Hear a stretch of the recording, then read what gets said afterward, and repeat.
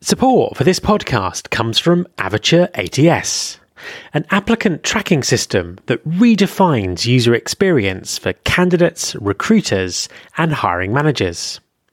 Just listen to one of the many ways in which L'Oréal USA has improved their hiring process with Avature, as told by Edward Dias, Director of Recruitment Intelligence and Innovation.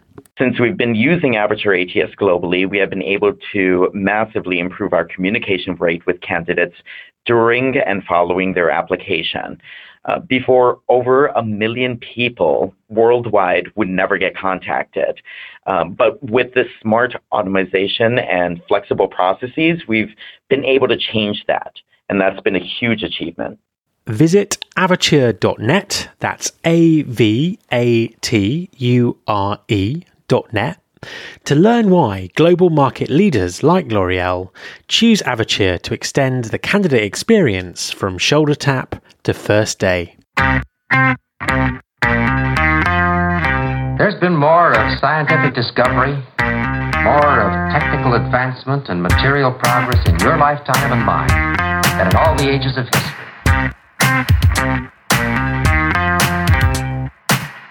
Hi everyone, this is Matt Alder. Welcome to episode 309 of the Recruiting Future podcast. Remote working, flexible working, and distributed working were all big topics last year in a debate that's now jumped forward 10 years during 2020. So what does the future of work now look like? How will remote working develop as we move forward? And how can employers build culture and a sense of belonging within a distributed workforce? My guest this week is Tammy Rosen, a senior HR executive with leadership expertise at startups and Fortune 100 companies, including Atlassian, Apple, and Goldman Sachs. Tammy recently took an instrumental role in developing a framework for the future of work called Team Anywhere, and has a vast amount of knowledge to share on remote and distributed working.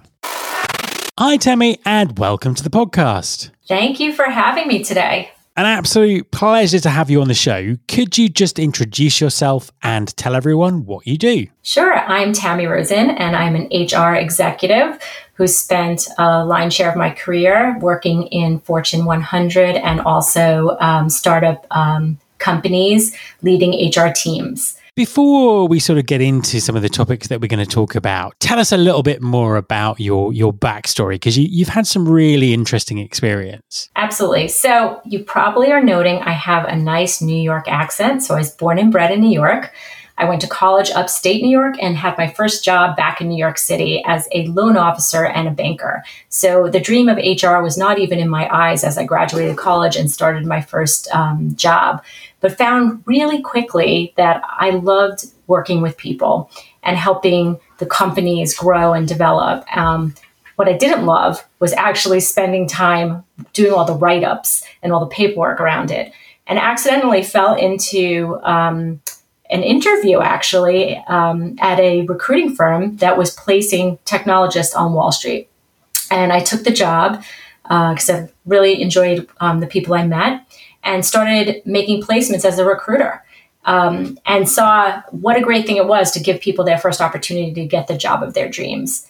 And after about a year and a half, I decided that maybe I wanted to start my own recruiting organization, but I knew that I didn't have sort of a good partner to do it with, and I didn't have the money. So I took a contract recruiting job at Goldman Sachs with a plan to be there for 6 months and get money, find a partner, start the company. Well, clearly that didn't go my way, because almost 17 years later, I became an entrepreneur within Goldman Sachs and helped to build out recruiting teams, HR teams, diversity programs, including the LGBT Ally program, and much, much more. It was a great experience. And that's sort of like the first part of my career was really just about discovery, what I loved, and learning. And the second part is when I took the leap and moved out west with my family, which was at the time my 2 kids, my husband, 2 cats. We've recently acquired a husky in the last few years, and started a job at Apple, in Apple HR and then Apple University. And Apple University was a great experience because that actually gave me sort of the rounding out of studying culture and helping leaders wrestle with the tensions in culture through using business school teaching methods. And that was an amazing experience. And now part 3 is where I'm at right now in my career, where I've been a chief people officer at some cutting edge startups as well as technology companies, and really helping to lead the people strategy and helping companies see that the people strategy is your business strategy. Fantastic stuff. So you've worked with and worked in some of the big tech companies, and obviously, for the last few years, those companies have been aggressively recruiting, aggressively growing, and it's been interesting to watch them sort of really drive forward some of the technologies and some of the methodologies that have been used in recruiting. How is the pandemic changing things? How's it affecting the way that tech companies hire? So I think it really depends on the company. And some companies, as you may have known, have gone on freezes or slowed down and have focused internally. Others have really sped up their recruiting because now they see there's a lot less competition for talent, and they're also able to reach greater talent in different locations. So what I am seeing in the recruitment side is that the reach and the ability to access talent that are in different locations outside the traditional borders of where an office was located is greater. Also starting to see companies thinking about unique ways to reach talent. What has changed only slightly is really the method to which people are recruiting. I think instead of the in-person and flying people in, they're doing everything over Zoom. I don't know how effective that will be over a long run, but right now it's been quite effective. And I think over time, you'll start to see new tools and ways in which you can recruit that will help enable the actual process of recruitment. But for now, I think people are just sort of substituting Zoom for in-person.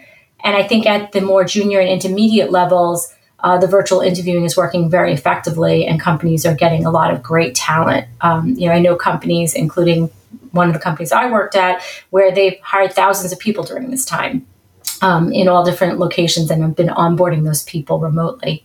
I do think at the more senior levels for recruitment, it's harder and it's taking longer.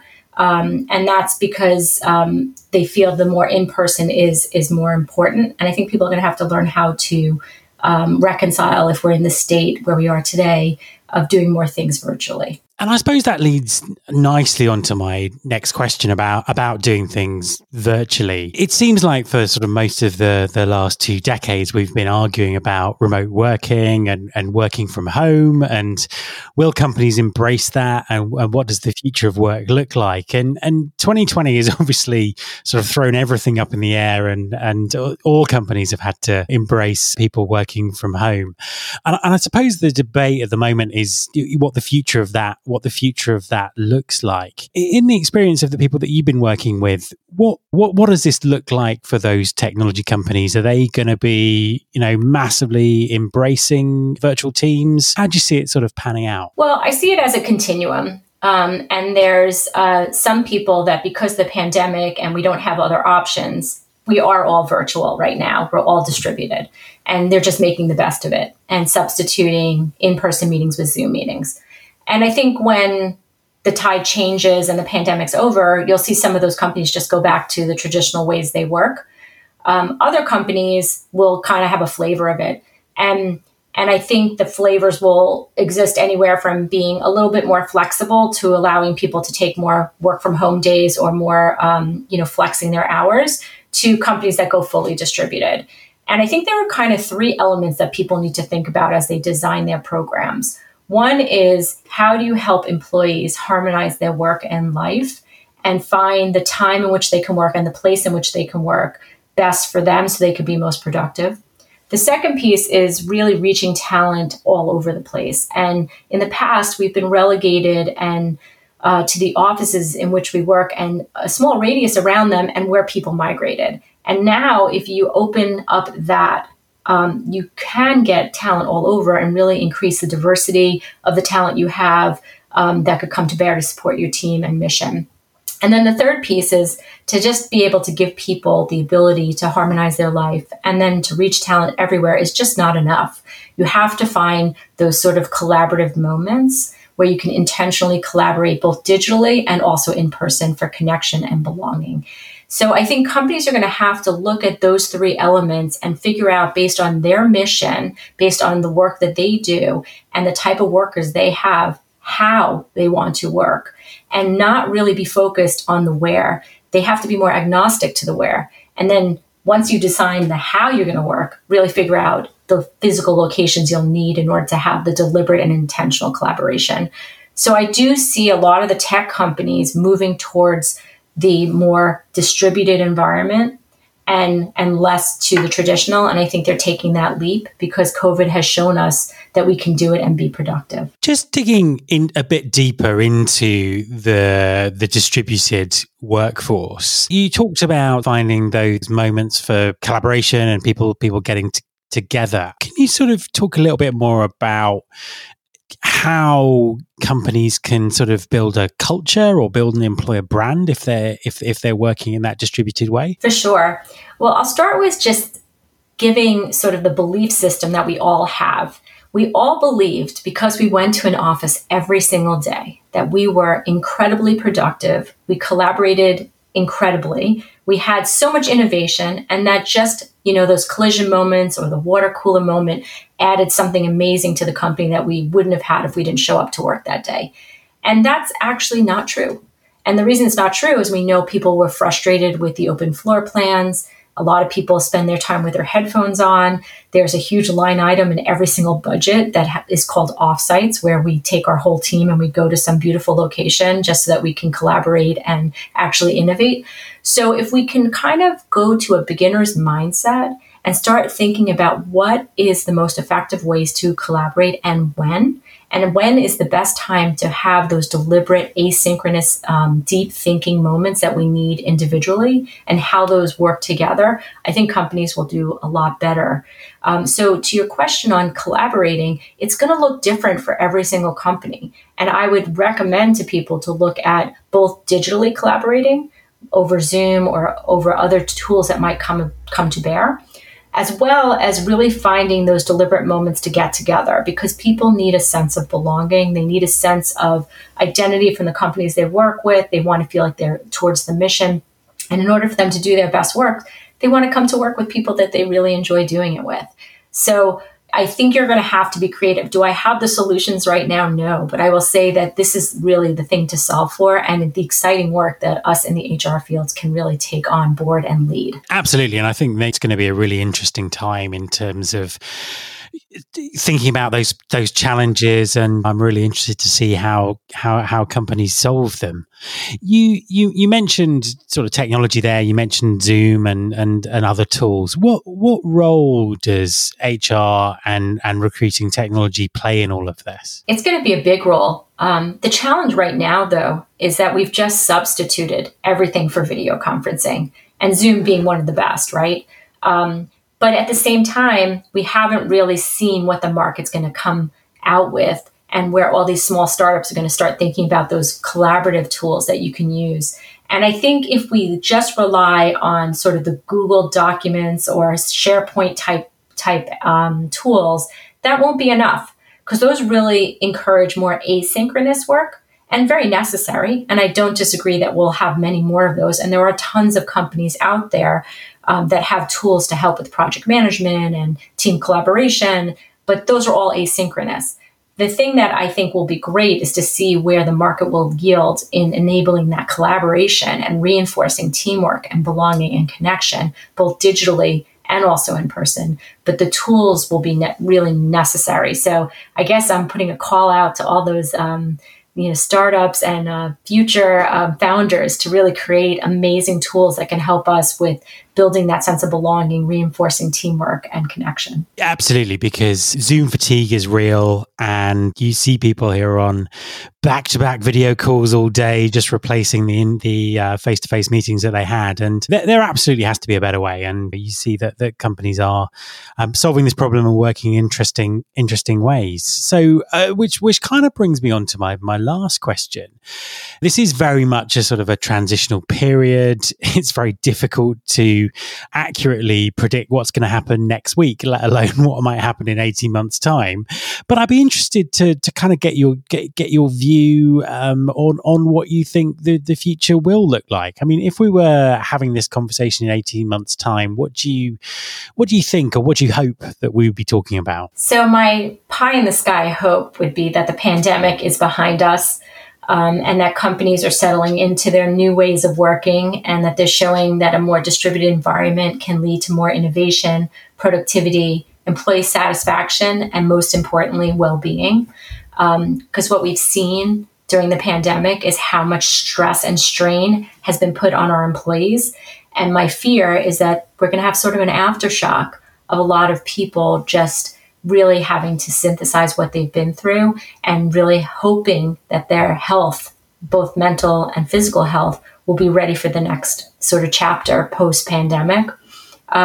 So what do I think the future will look like? I think there'll be a variety of companies that have more distributed workforces. I think there'll be more companies that will be willing to give people more flexibility. I do think there'll be new ways in which people work. As you've seen recently, some companies have announced we're not a 9-to-5 anymore, and let's start looking at how we leverage the clock differently, and really giving people more ability to choose what time of the day and when they want to work, and do they want to do it continuously, or if they want to do 4 hours here and maybe take a break and do 3 or 4 hours later. So I think what you're going to see is a lot of innovative new ways of working and more flexibility that are more people-centric versus office-centric. And seriously hope that this pandemic's behind us. If it's not, and we are in sort of like a mode of every year needing a new vaccine like the flu, I do think that we're going to just, unfortunately, be stuck in an environment where more people are not convening in the way we used to in the past. Tammy, thank you very much for talking to me. It's been my pleasure to be here, and looking forward to hearing people's reactions to our conversation. So thanks for having me, and have a good day. My thanks to Tammy Rosen. You can subscribe to this podcast in Apple Podcasts, on Spotify, or via your podcasting app of choice. Please also follow the show on Instagram. You can find us by searching for Recruiting Future. You can search through all the past episodes at recruitingfuture.com, and on that site you can also subscribe to the mailing list to get the inside track about everything that's coming up on the show.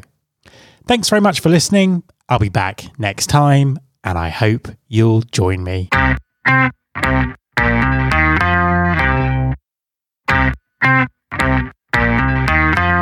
This is my show.